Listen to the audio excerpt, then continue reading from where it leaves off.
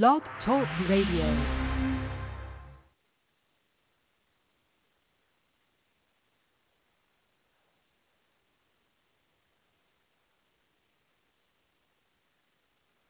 Oh, it did not start the way it was supposed to. Well, welcome, folks. This is the Pagan, and our opening wasn't quite there. It's supposed to automatically start, so I will look it up for you. But I am so glad to be back here. This is absolutely one of the bigger moments, as we have been at this for, 13 years as of today. Pagans Tonight Radio, the voice of the pagan world, featuring the man with all the questions that some don't want you to hear. Called the most dangerous person you will ever listen to, the ever-curious digital pioneer, Ed the Pagan. Pagans Tonight Radio is sponsored by witchschool.com, your anyone, anywhere, anytime online magical education. All righty, I'm so glad to have gotten that out of the way. So I'm your host. I've been doing radio for now almost 30 years, and podcasting in particular as Pagans Tonight started here exactly 13 years ago. Before that, I did a couple of months as Witch School Live. So podcasting has been part of my life. Radio has been part of my life.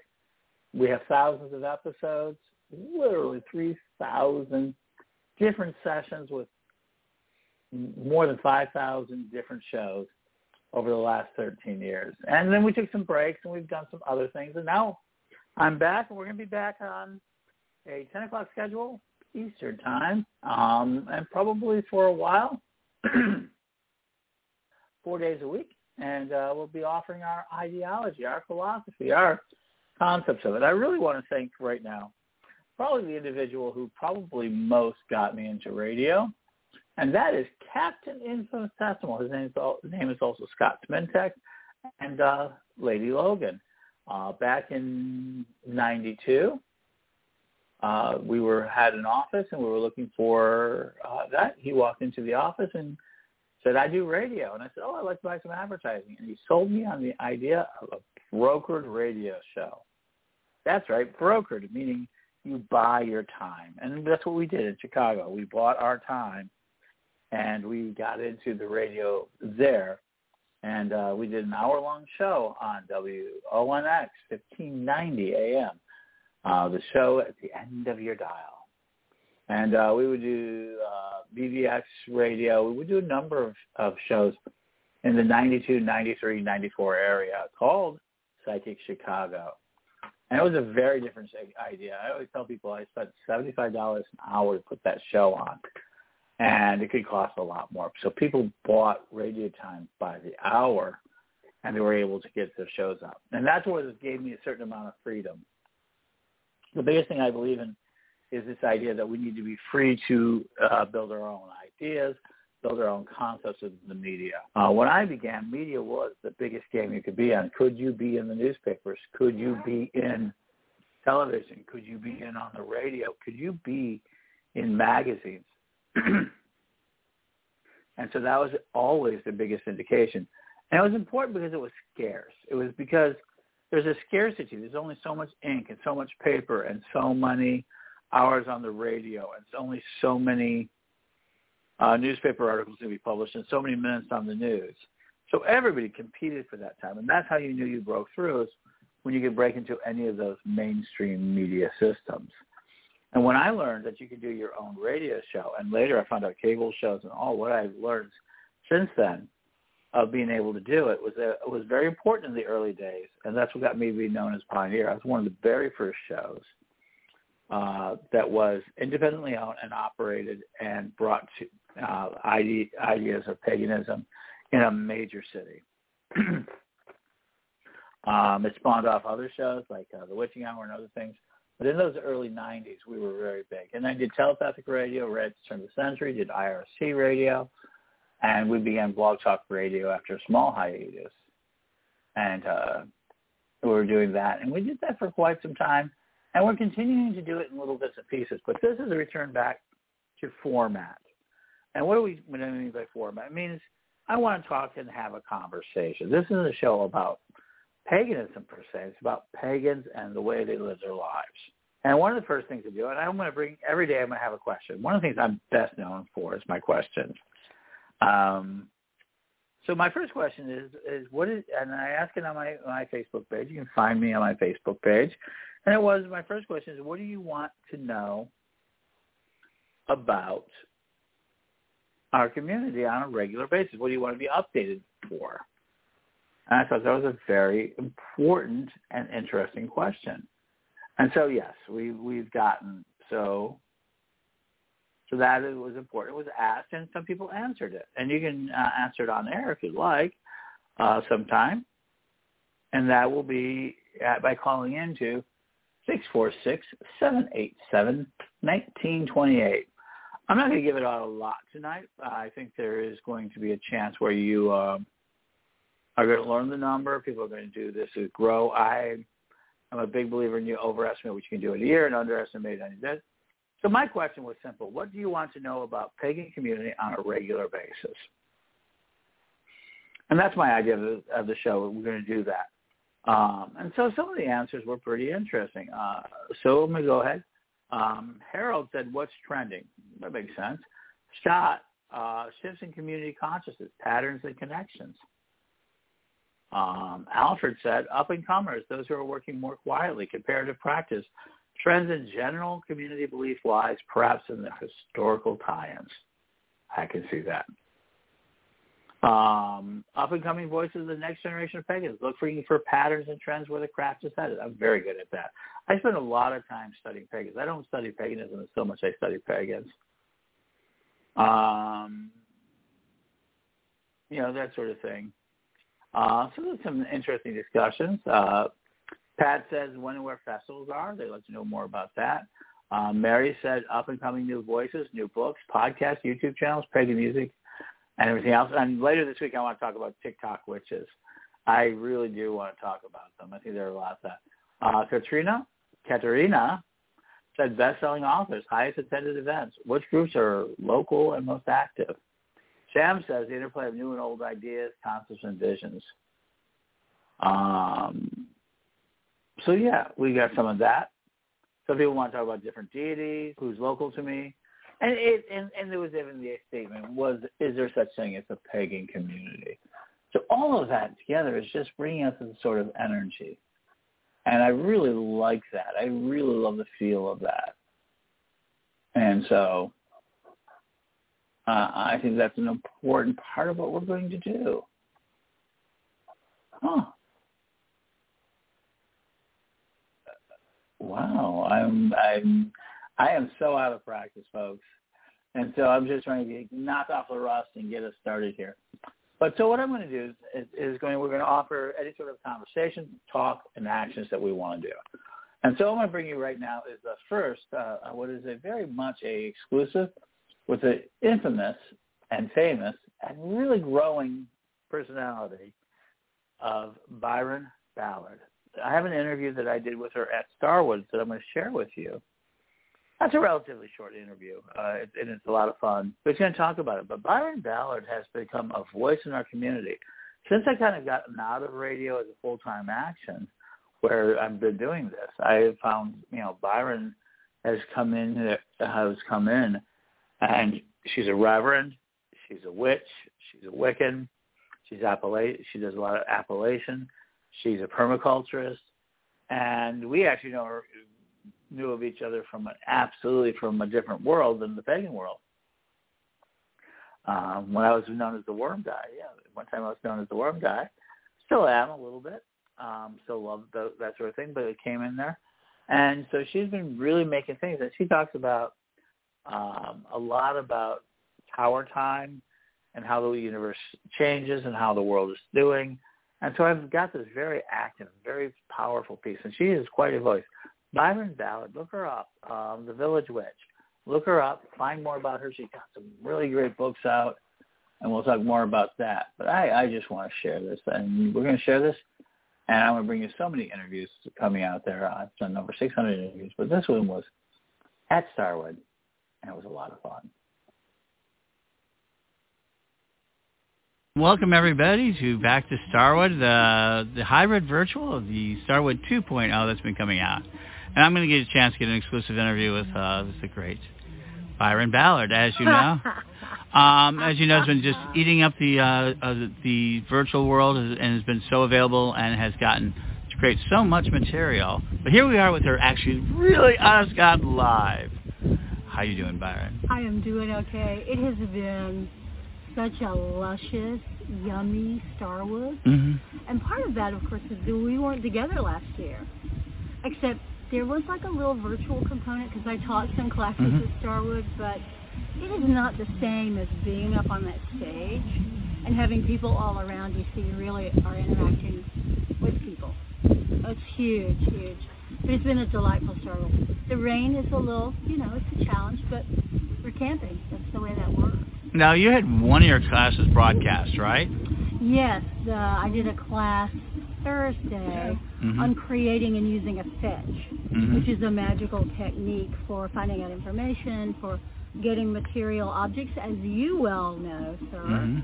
And then yesterday I did the class called Honey on the Stones, and it's about sex magic.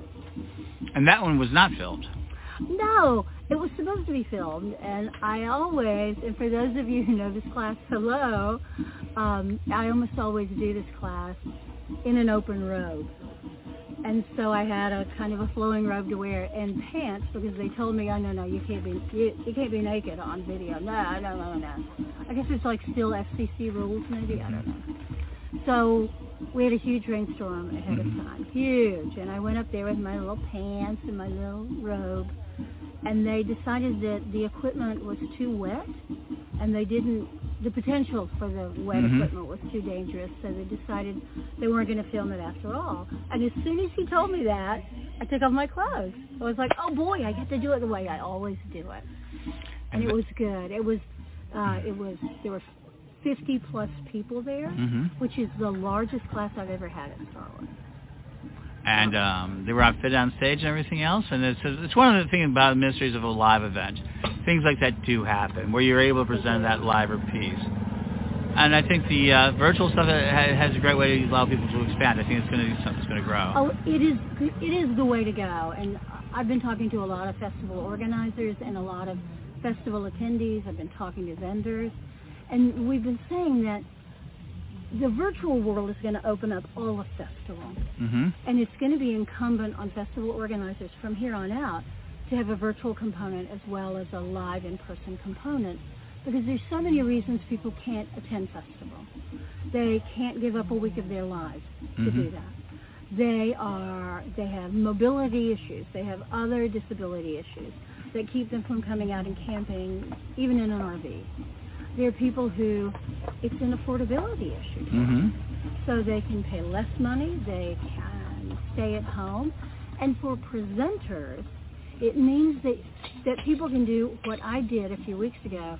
I presented at 3 festivals in one weekend, and I did it all from my living room.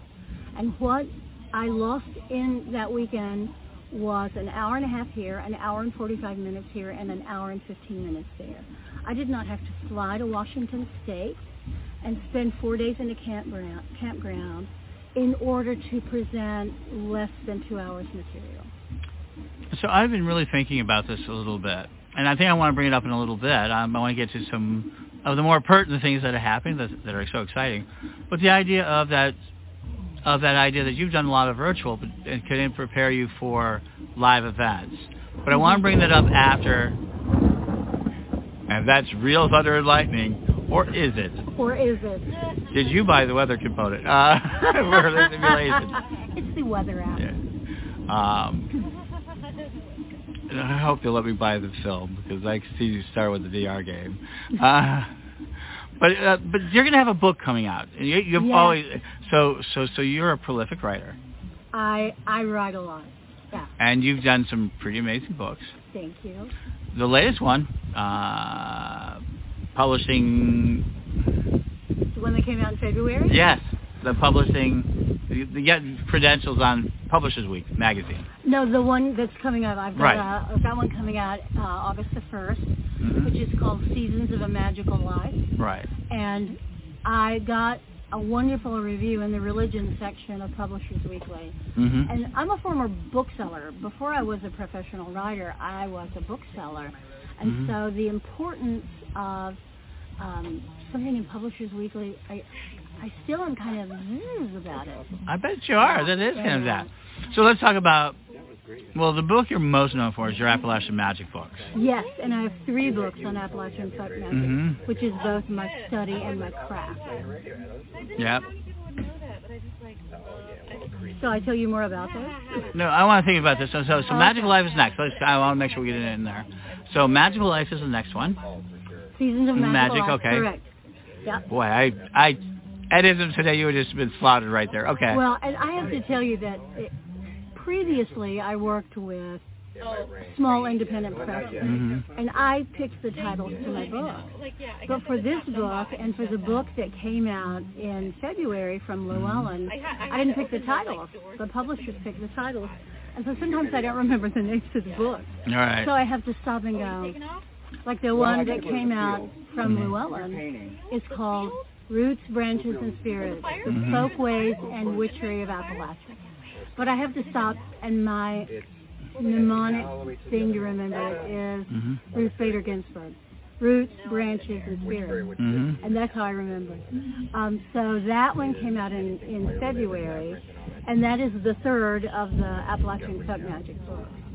I love hearing the thunder in the distance. We may not love it when the lightning strikes right over there, but I love hearing it. I understand that. It's great. So the Seasons of the Magical Life. This is a book of my heart. Okay, you've said that. Yeah, let me just give you a little bit about this book that is so deeply meaningful to me. So I have, for many, many years, identified myself as a garden variety pagan. I follow the cycle of the seasons of the agricultural year. That's what I teach. I teach that you will deepen your spirituality through actually having a relationship with the planet. And so many people, especially people who live in an urban area rather than a rural area or a suburban area, they don't, it's like, yeah, I'm kind of an earth religionist, but, you know, there's not a lot of earth around me. As though the built environment is not still part of the planet. So I wanted a book that basically would cajole people, would tease people, would lure people into a deeper relationship with the planet in order to deepen their own spirituality. So it's a book of my heart. I really wanted so much to just be able to express how, I don't want to use the word precious, but I guess I'm going to, how precious everything we have is, because the chances of losing it are so really astronomically good. And so I wrote it, and my writing process is I figure out about how many words I want to write, and I just vomit them out. It's like I just keep writing and writing and writing and writing. So I'm a person who benefits from and is appreciative of an editor, a really good editor, who will take that 60, 70, 80,000 words and help shape it into what it needs to do. And I was very fortunate with this book and with Weiser, who's the publisher for it. They gave me a team of editors. So there was it hit the first editor who threw out some extraneous crap. But by the time we got to the line edit, it really was tight. It was a tight book, and it said what I wanted to say. But now here's the other reality of being an author. So there's this book. There's the book of my heart that I love, that I've been wanting to write, itching to write for so long. They do all the editing, and then I'm thinking, yeah, but is it any good? Is that book any good? I don't really know. And I went back and read through it, and I was like, I don't know, I'm saying anything special. And then the Publishers Weekly review came out.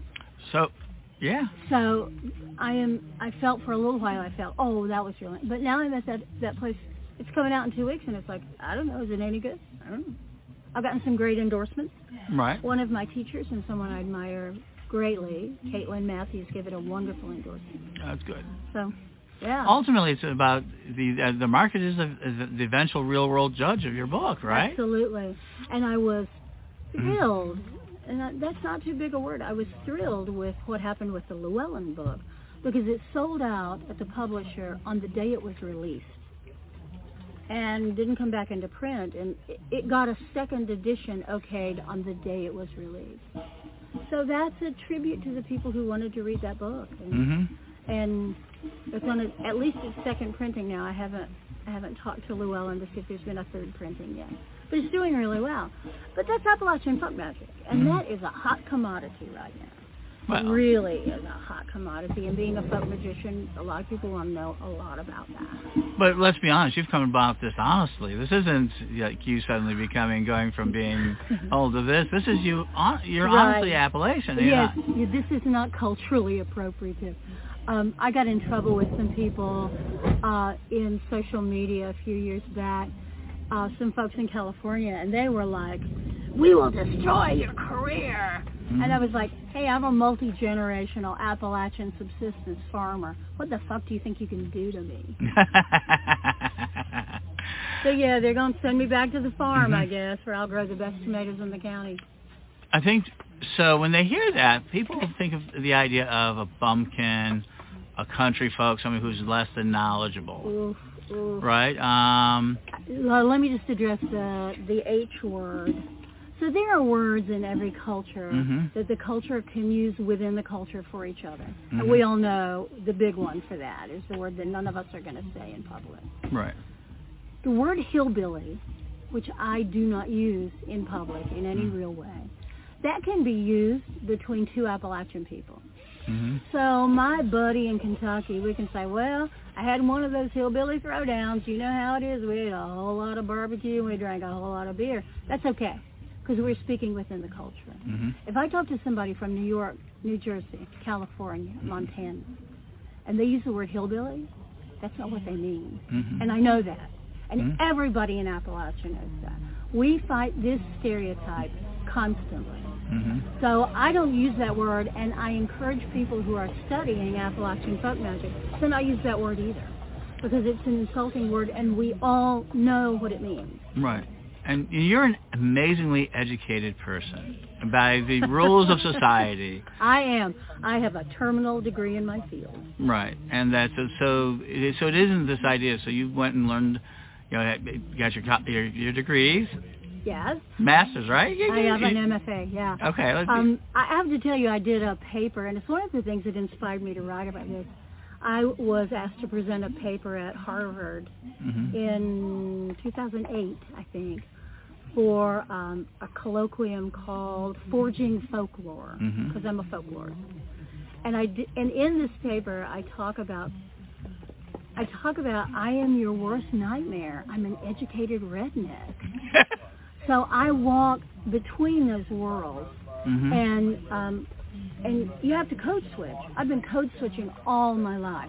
I've been code switching since in the second grade. I had a teacher from Chicago who kept correcting my speech, and I started learning how the outside world wanted me to talk.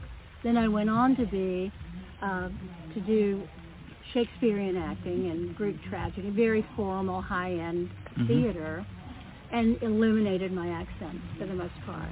So I spent the past 15 years relearning how to talk. And it's been fascinating because I hear things come out of my mouth, and I think, nah, that's not the way I really used to say it. And so I hear myself sounding like somebody who's faking my accent. And it took me a good 5 years to get to the place where I could just turn it off and turn it on. And now I do a podcast called Weird Mountain Gals.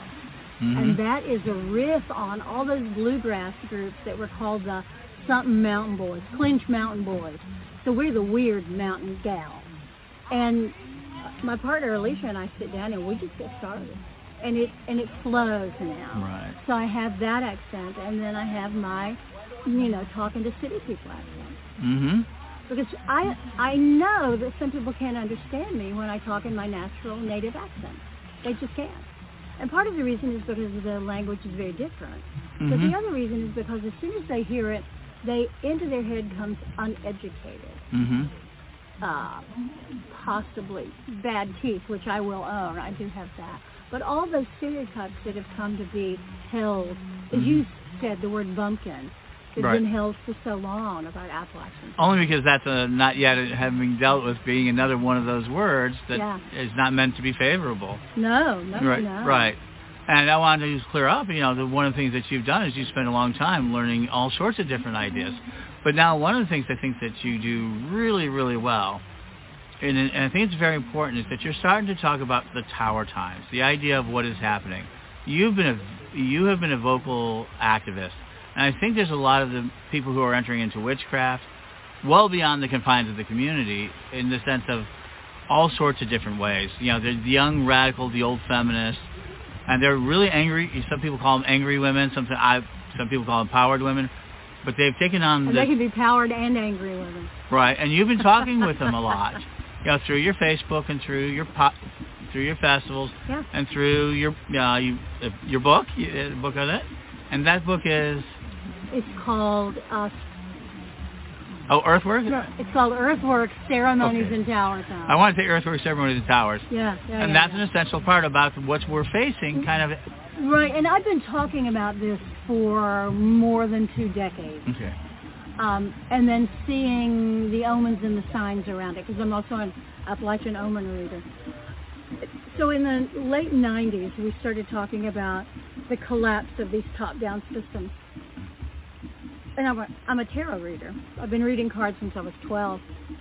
And I named it after the tarot card, the Tower.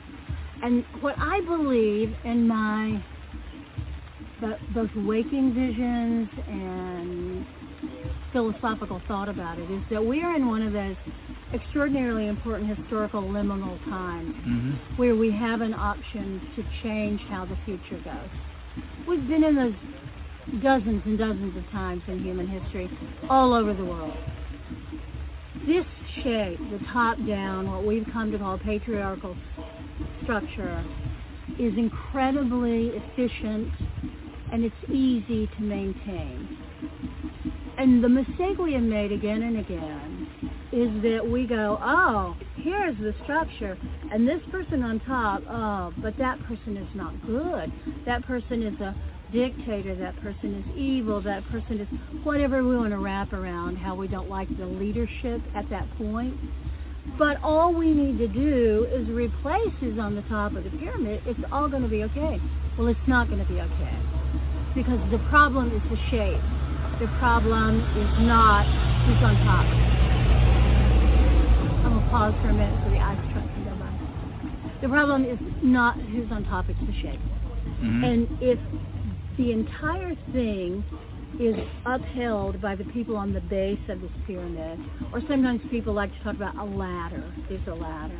But either way, all the people that sustain it are on the bottom, and they get the least benefit for it. And because of that, then periodically we have a revolution that happened during the age of so-called Enlightenment, when we got the form of government in this country that nobody else had ever seen before. And we cobbled it together from a lot of different places, including the Iroquois Confederation. But it was brand new. The idea that people could govern themselves through agents was extraordinary. Certainly Europeans had never seen that. But what's happened now is that we have another opportunity. So the towers are falling. We see that all the time. And when I first started talking about this, people were so dubious. They were like, oh, yeah, it's almost the end of the millennium. Yeah, everybody has an end times prophecy. Okay, whatever. And then the 2 towers fell in New York. And some people went, And up to this very day, what was it, 3 weeks ago, the condos fell in Florida. All over my social media feed, it was like, is this part of tower time? Yes, it is definitely part of tower time. Because these systems are failing. These top-down systems, no matter what it is, education, medicine, religion, government, they fall, they recalibrate, and then they continue to fall. So now is the time. Oh, I'm getting in my preaching voice. Hang on. Yeah. What is incumbent on us is to put the new systems, the new egalitarian systems in place now. In fact, we should have done it 10 years ago. Put them together now so that when it falls, we don't go, oh no, the tower has fallen. We must build it back again and put a strong person on the top to lead us. No. The problem with the leadership vacuum that we are seeing all over the world is that leadership has to be reconstructed too. Leadership can't be one charismatic or one powerful person. It cannot be that anymore. And that's why it feels like a vacuum to us, because there need to be triplets and quadruplets and however many people need to hold pieces of the power, so it's no longer power over, it is power with. And that's what we've been dreaming of for so long. And for anybody listening, if you don't know, Rion Eisler's Chalice and the Blade, it's an older book, but it lays this out so beautifully. That power over is what we've been dealing with basically for 6,000 years, maybe more. And it's time for a new thing. It's time to figure out how we have power with each other.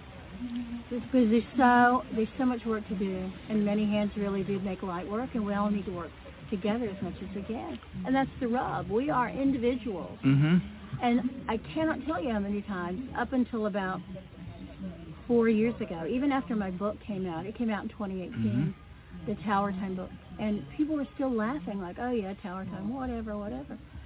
Now, that phrase is everywhere. So if there was a conference in California, and they did a whole afternoon track on now it is Tower Time, what do we do? And people contact me all the time and go, is it okay to use the phrase Tower Time? And I go, yeah, absolutely.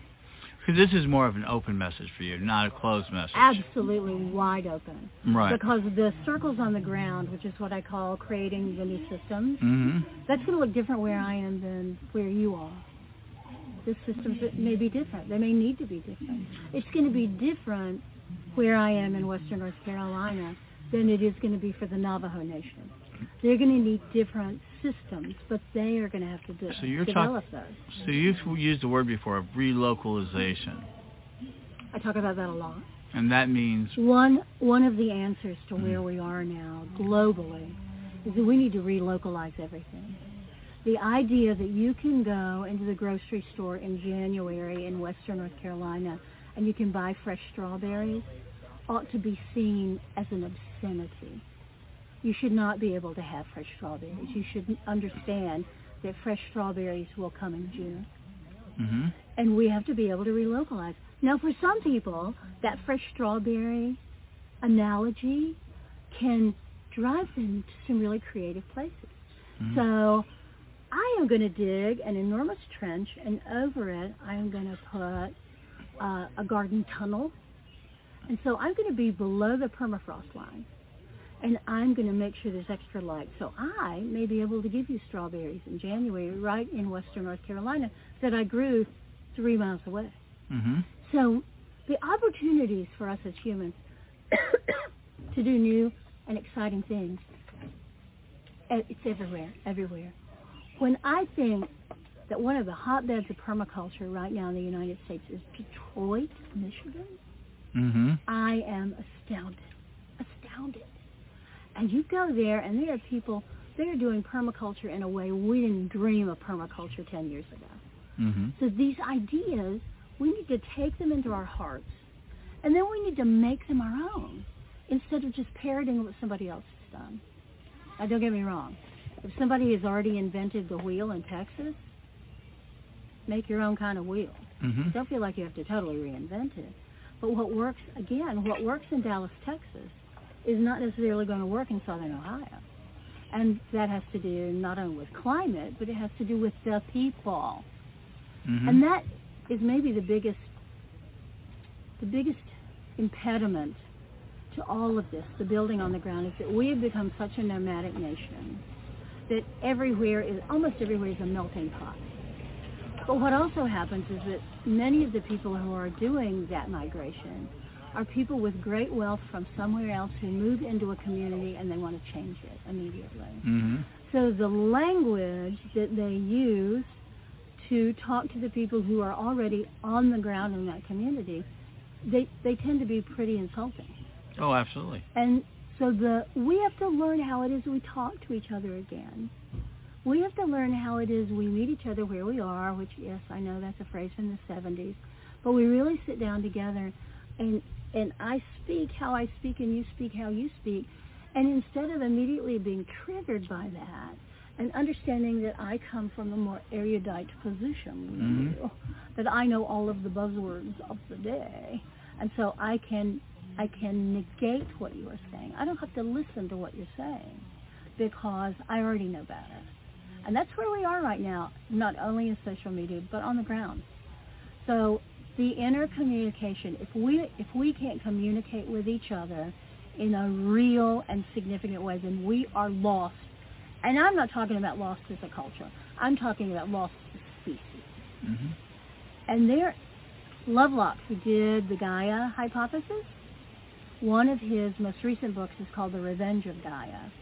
And his firm belief, and he's an old man now, his firm belief is that by 2050, we will be discrete breeding populations in the last bits of arable land on the planet. That's our species. Is that what we want? Is that what we want? But no, we play Russian roulette all the time and say, maybe that won't happen. I'm just going to keep going on the way I go on. Maybe that won't happen. As California burns, as Florida slips under the waves, that maybe won't happen. So, yeah. Pay attention, folks. And there'll be more on this. Byron speaks a lot about this at her webpage, the Village Witch, right? My Village Witch. My Village Witch. And you certainly are everybody's Village Witch. I am. I really am the Village Witch in my community. It's not just a name. I do baby blessings, and I do funerals, and I do weddings, and I do house blessings, and when people break land to put in a new garden, they go, would you just come by and just give it, do your thing. Just come do your thing. Absolutely. And I go do my thing. So we're going to do one last piece, and that is that you in all of this energy, one of the things you empower women is to play with their energy, to work their energy. That to be a witch, you have to practice witchcraft. I absolutely say that. So it's the last thought. There's a lot of people who are going to see this, they're going to see you for the first time, maybe. Yeah, absolutely, and they've heard you talk about this sort of idea. And I know one of the first things if they really want to start dealing with the energy of the planet, they have to take control of their own energy. Yes. So can you talk a little bit about that? Happily, yeah. I talk a lot about the uses of energy. And I come from an era in the 70s where women sat together in these empowerment circles. Oh, and there was this beautiful sisterhood, and we talked about power and the uses of power. And then we got to some place where we were like, okay, I'm empowered. Okay, I'm standing in my power. Well, the next step is wielding power, and we don't have such good guideposts for that. But we're learning now what it means to be empowered, either as a woman or as a minority class or just as anyone. How it is we use power in the service of life, in the service of the planet, in service to our community. I also talk a lot about weaving, like weaving a basket, that we weave these containers. And we do that. I don't weave the basket. We all weave the basket. And into that container, we put in hopes and fears and dreams, but we've also put in hard work. Because the way you make sure your community not only survives but thrives is that you look beyond what the current models are. And I mean the current, very modern models. We look beyond all of that, and we go deep into thinking about what this particular community needs, which is a unique community. All communities, like all families, are unique, absolutely unique. And some are made up of people who all want to get together and make jam. There's a story I love to tell about a church in Texas, and they did a big community garden. It's an Episcopal church. They did a big community garden on the land of the church in their big old front yard. You know how these major denomination churches have enormous front yards that they have to mow all the time. So they did a community garden. And then the church burned down. And rather than rebuild the church, they started meeting in the community garden. So the pastor would be there, the priest handing out lemonade, handing out hoes, handing out shovels, handing out rakes. And when it was time for the sermon, he would stand up from wherever he was, and people would maybe stop and lean on their hoe and listen, or they would just keep working, and he would give the homily. And that, to me, feels like a model of how pagan peoples, like my people, can work together with people who we perceive as having a very different set of things that are important to them, and how we can begin to weave that together and to make that basket, to create that basket. Wow. So let's go ahead, and so everybody pick up your book, Seasons of a Magical Life. Yes. Let's sell it out again. Yes, Seasons of a Magical Life. Depending on when they see this, it can be pre-ordered until August 1. If you pre-order it from my local indie bookstore, which is malapropscafe.com, then I will sign it for you before it gets shipped out. Because I just go in and they put me in the back room with stacks of books and I just sign them all. Terrific. And even after that, if you just want to order a book, if you order it from there, they will ship it to you and I will sign it. Terrific. Yeah. Well, thank you very much. And that is very powerful. And we'll be talking more with Byron as history moves forward. Thanks.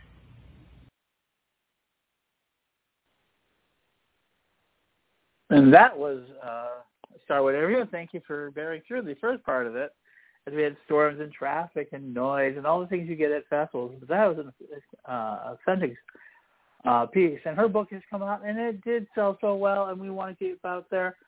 Check it out, myvillagewitch.com, and also go ahead and look for Byron Ballard and look her up on Amazon or wherever your local bookstore is.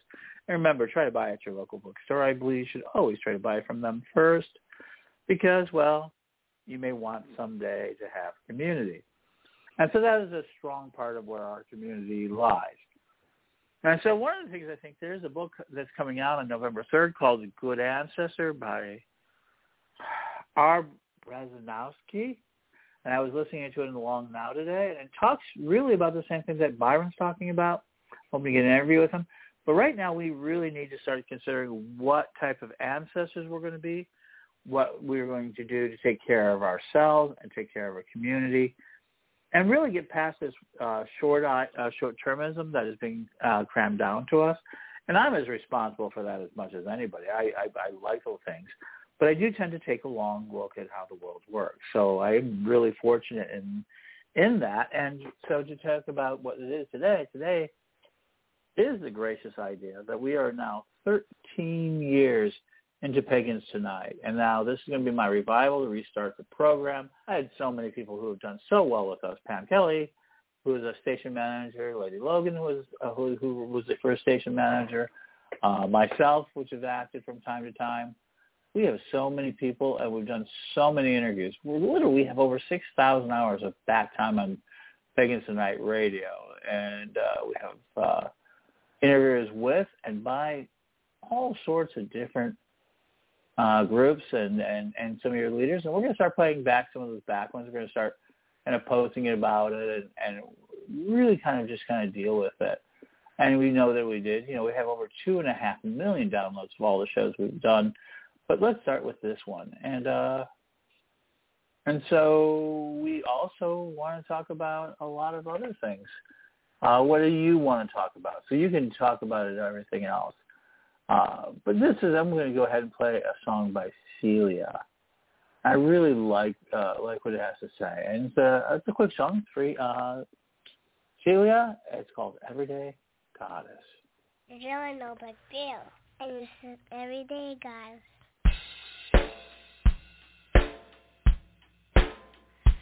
She's a mother off to work.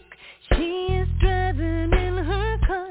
She's a goddess in the elevator, rising like a star. They say she's working like a man, but they don't understand. She's dancing with the goddess in her heart. She's that woman on the phone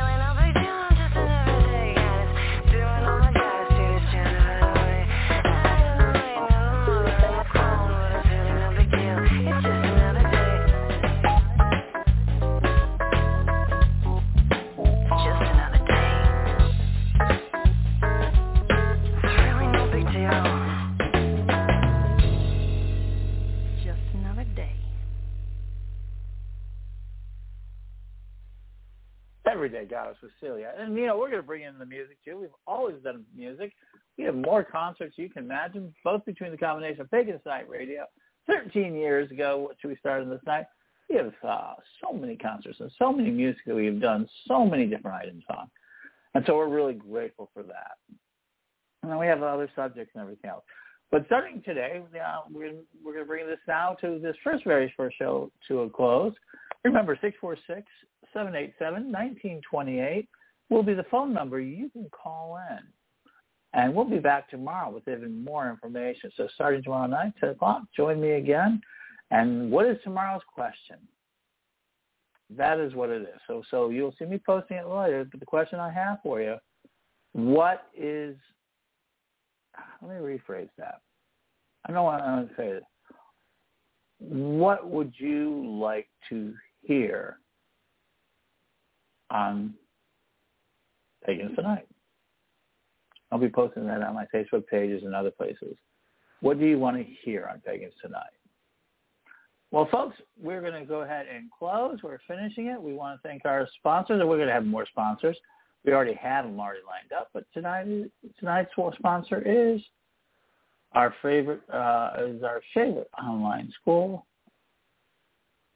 and that is Pagans Tonight Radio. So we're going to go do that. You can have yours for your business to help us out.